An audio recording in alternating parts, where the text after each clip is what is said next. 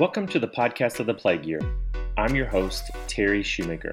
Podcast for the Plague Year is a deeper dive into contributions made to the Journal of the Plague Year, a project of Arizona State University. Available online, the archive allows anyone to submit artifacts regarding life during the COVID-19 pandemic. Mining the many photos, videos, reflections, and other submissions to the archive, this podcast of the Plague Year, selects some interesting topics and explores the world of the pandemic life. Join us as we journey across the world to see how the pandemic has influenced the daily lives of people everywhere. Thanks for tuning in again to the podcast of the Plague Year. This episode is the second part of a previous podcast. Last time, we focused our attention on the book of Revelation and the apocalypse. Indeed, Americans remain fascinated with the end of the world ideologies. This week, my co-host is Rosie Mace, an undergraduate student at Arizona State University. Rosie and I speak with Lynn Huber, a New Testament scholar at Elon University. In this episode, we explore the term apocalypse and why specific subgroups in the United States give their energy to decoding apocalyptic literature. Enjoy. Welcome to the podcast, and I'm joined today with a co-host, Rosie Mace, who is an undergraduate student at Arizona State University. Rosie, you want to say hi? Hi, yeah, thanks for having me. I'm Rosie. I am an undergraduate at Arizona State University. I am in the business school, but I am definitely interested in religion and apocalyptic awareness and behavior and everything having to do with it. And we are so excited today to interview Professor Lynn Huber, who is the Maud Sharp Powell Professor of Religious Studies at Elon University. Professor Huber, thanks so much for joining us. Great. I'm excited to be here. Thank you. Just to start, and I know that the apocalyptic notions and ideas have this really rich history and is really kind of complex. But I'm hoping that just to start us off, you can kind of give us a simple introduction to what we mean when we talk about the apocalypse. Yeah, I'm happy to. So the word apocalypse, the reason we sort of associate it with apocalyptic events is because, or events we call apocalyptic, is because it's the first word of the book that's also called Revelation, or the book of Revelation, the final book in the Christian scripture, if you will.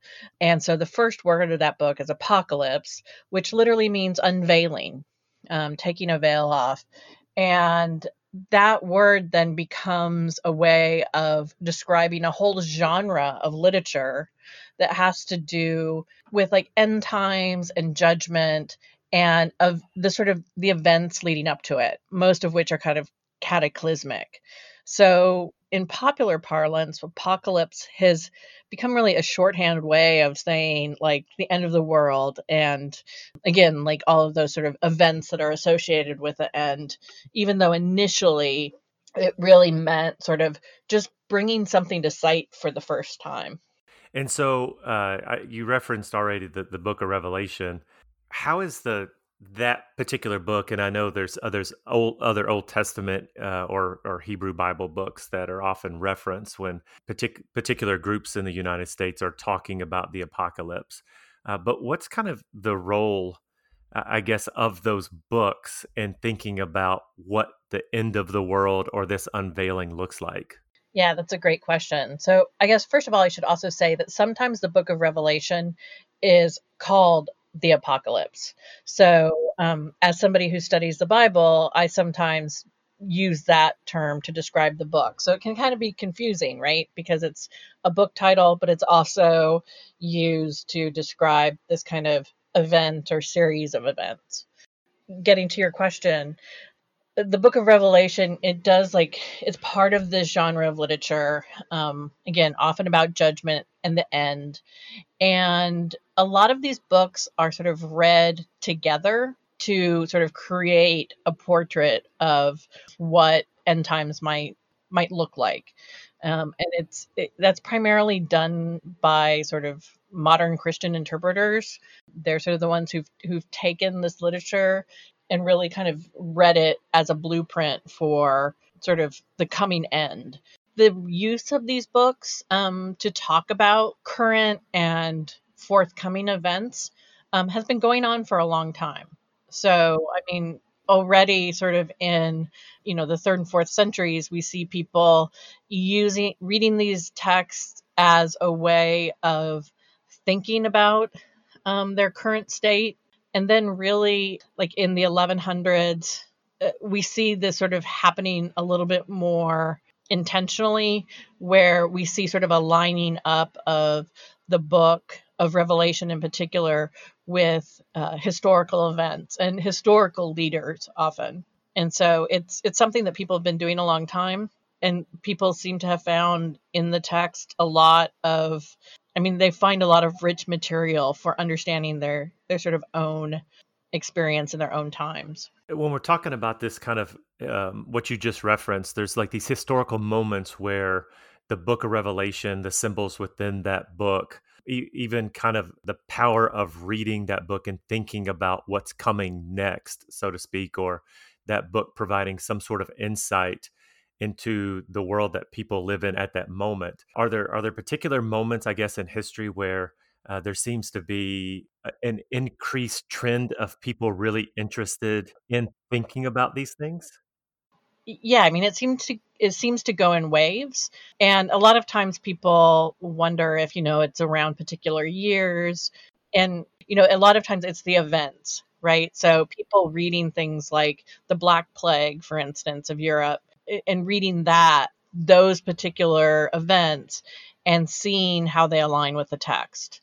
The sort of, I think, focus on dates and the book has become really popular in sort of the modern time period in sort of English and then US interpretation.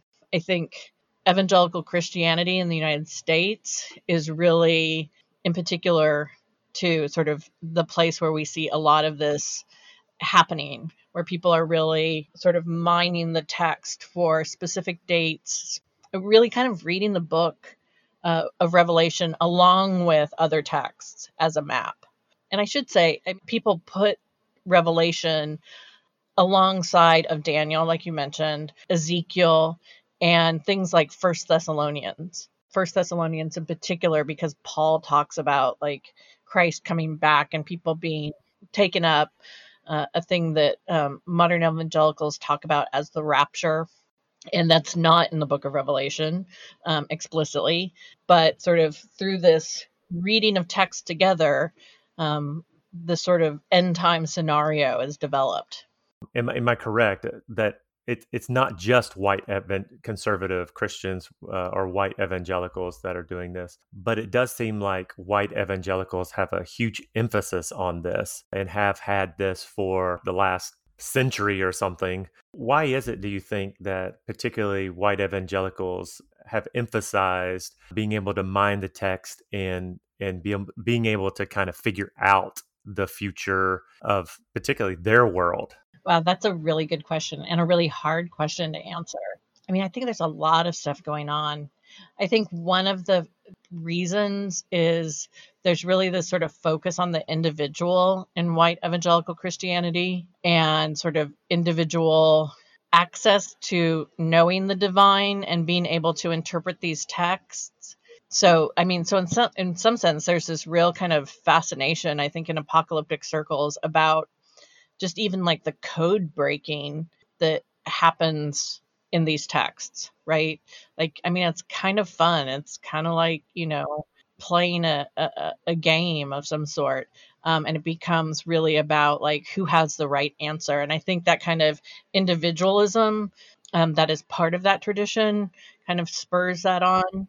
And also, I mean, also in terms of individualism, there is this sense in these white evangelical apocalyptic thinking, this sense that it's kind of about personal sin and the need for individuals to repent. And there's like going to be this event in which, all of those who have not sort of repented or kind of lived in the way, sort of that version of Christianity sees fit are either going to be, end up in hell or end up in heaven. And so I think there's this real kind of this individualism where other forms of Christianity maybe are more interested in using Revelation as a way of talking about how it uncovers political and systemic oppressions. So I think that that's one of the things going on. And one of the reasons why, like, sort of we see kind of differences in how the text is interpreted. I really like the first thing you talk about. It sounds like almost a fun religious CSI detective kind of mining of that text, of looking for clues and who can figure it out first. It's a really interesting way to think about that. Yeah, actually, really quick, I'd like to add on to what Lynn was saying about it being a big game. When I wasn't taking this class with Professor Schumacher, I made like a fake Facebook account where I joined all of these groups, and like these religious groups, apocalyptic groups, Revelation, Rapture, all of these things, just to kind of get an inside look of what these people were actually thinking and saying. And I totally agree with you in the sense that these people kind of view it as a game and a competition, and they almost fall victim to a type of tunnel vision almost, where it becomes very individualized and self-centered rather than focusing on like a human population as a whole, if that makes sense. Right. And yeah, I think that's great. And I love that you did that. I think, I guess the one thing I would also like add to that is that it's a game, but it's a game, but with like eternal consequences, right? It's a game, but it's not a game. It's a puzzle and it's a mystery to be solved, because and it has like life or death consequences. And so that's part of the motivation, right? And I will say I grew up in that kind of context. I grew up in an evangelical church out in Portland, Oregon. So I grew up with that and have some sort of appreciation for that, because that shaped me. Or, I mean, I recognize that in myself, there was that kind of interest in knowing and being able to kind of figure things out and knowing the right answer, having that kind of like secret knowledge. But it also came with like responsibility. I remember as a kid, like feeling like if I knew this information, if I knew, in my case, that the Christ was going to return in 1988, I should, tell my friends and things like that. But I was also then, as a teenager, a little too, I wasn't faithful enough to actually like witness to that, because I thought it was also like, I don't want to look like a nut, so it was like this conundrum. So if the rapture happened, I obviously wasn't taken, and probably for good reason, because I wasn't willing to, to proselytize. Yeah, so I grew up like you, Lynn. I grew up I grew in a quite different context of South Central Kentucky, where I feel like this might have permeated a bit more than in Oregon. Although I know Oregon has some areas as well that are quite dominated with these ideas, particularly the idea of the rapture. There's always that thought that if you were to come home and no one was in the house, your first thought was, "Did I miss it?" Even just for an instance, right? Like, did I miss something? And then what if I did miss it? What did I do to not be able to make that group that got to leave this planet? Almost an existential playfulness in trying to decode the Bible. And it's not just right. I mean, when we talk about decoding, we talk about apocalypse. I mean, this is all in American popular culture. I'm reminded of not only things like the Da Vinci Code and those Tom Hanks movies that followed that, but I'm also thinking about the American interest in zombies. I mean, when we talk about it, it's not simply an evangelical Christian religious thing. There does seem to be an American fascination with the apocalypse, some sort of unveiling, a sort of decoding, or some sort of end of the world. Any thoughts you have on the American fascination with this stuff? Yeah, I mean, when you were talking about that, it just made me think about like sort of the fascination with not necessarily prepping, but, sort of even like the movement towards like, living in your van and things like that, and being able to be the person who can hack things, right? Like you can figure out how to live in this van and, be completely self-sufficient. I mean, on one hand, it's like also part of the sort of quote unquote American dream, right? The sort of white European, like we're going to go and we're going to figure it out and conquer things attitude. I mean, that is really individualistic and confident in the individual's ability to, face down the unknown and to make sense of it and to conquer it in a way. I think we can agree here that this idea of like the end of the world, apocalypse, everything, preparation. It seems to be pretty uniquely American in that way, which I think is really interesting. But Lynn, can you kind of expand on how this American idea has infiltrated other countries? Because I know that it's gotten bigger in other countries, like it's spreading this idea of the end of the world and preparing for it. Do you see it expanding to other countries? And if so, how does America influence that, if that makes sense? That's something I don't really know that much about. I don't know a lot about how we've exported sort of our apocalypticism. I mean, I'm hearing more about that as we hear about like ideas like QAnon being exported, but I can imagine that we do, right? I am more familiar with, like, some of my work touches on how, like, in Europe in particular, we see, like, in medieval mystics, right? How they sort of engage in apocalyptic thinking, but it's very different. It's less kind of focused on this sort of puzzly, individualistic type of interpretation, but it is nonetheless still powerful. And often apocalyptic then becomes a way of critiquing, for instance, the church or local government officials and things like that. So we're going through a lot of changes right now in the world, in the country, everything. Do you think or see a heightened sense of panic in regard to the apocalypse in times of COVID? And obviously we see, just kind of general subconscious things, things as small as hoarding toilet paper and preparing in that way. But as far as the actual end of the world and apocalyptic preparation behavior goes, do you see or did you see a spike in that once COVID became a big thing? I did see it. I saw it some, but not maybe as much as I thought I would. I thought I would definitely see it more pronounced among like evangelical Christian friends, but was a little surprised by where I wasn't seeing it. I was also really surprised by sort of the lack of apocalyptic thinking around like Donald Trump. I mean, there is some, right? There's actually, I'm seeing a lot. There's a lot more recently now around the election than I think there was initially around COVID, if that makes sense. So, I mean, there's been a lot of things in the past, since the election and around Donald Trump's like disputing the the legitimacy of the election, that have been really sort of apocalyptic, sort of pronouncing him as kind of God's chosen savior, right? And sort of anticipating that on the 20th, that something was going to happen to ensure that he stayed in power because he was God's chosen. So I'm seeing more around that and less maybe around kind of the pandemic itself, which I thought was interesting.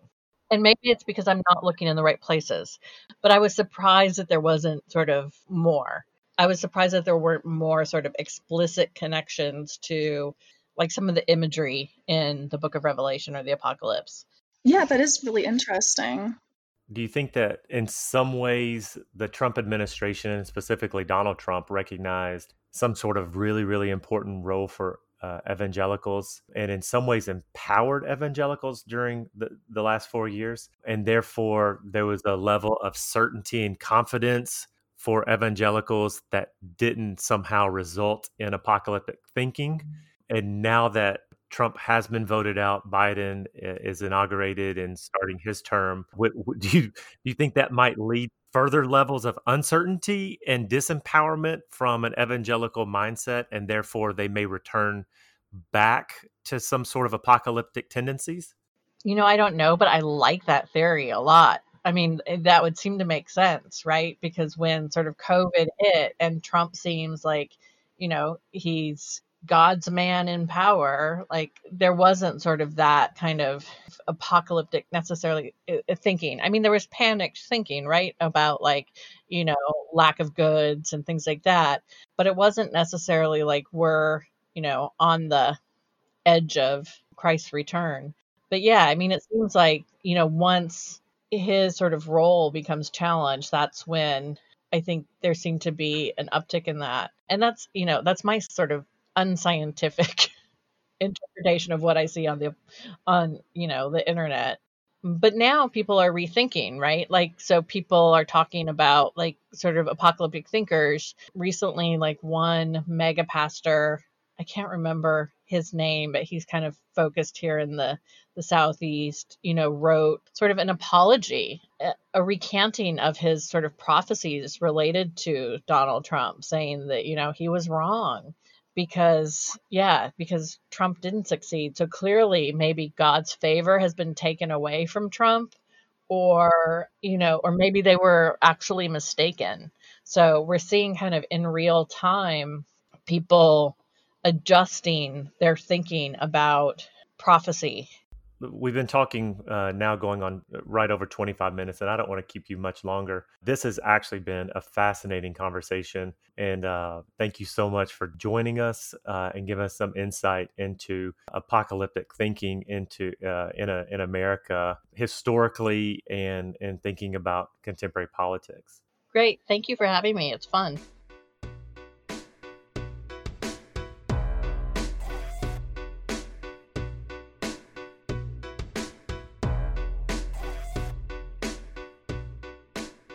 I hope you enjoyed the conversation with Professor Huber. Thanks to Rosie for co-hosting with me today, and to Lynn for the terrific conversation. Although our last two podcasts focused on more dire outlooks on the future, our wish is that our listeners would find hope and safety as vaccination efforts continue in the United States. As always, be well. Many thanks to our guest in this episode, Lynn Huber. This episode was hosted by Terry Shoemaker, produced and edited by Amelia Michelson, graphic designed by Carson Shoemaker, and administered by Eli Tebow. This podcast for the Plague Year is a complement to the Journal for the Plague Year, a project of Catherine O'Donnell and Mark Tebow, both faculty at Arizona State University's School for Historical, Philosophical, and Religious Studies.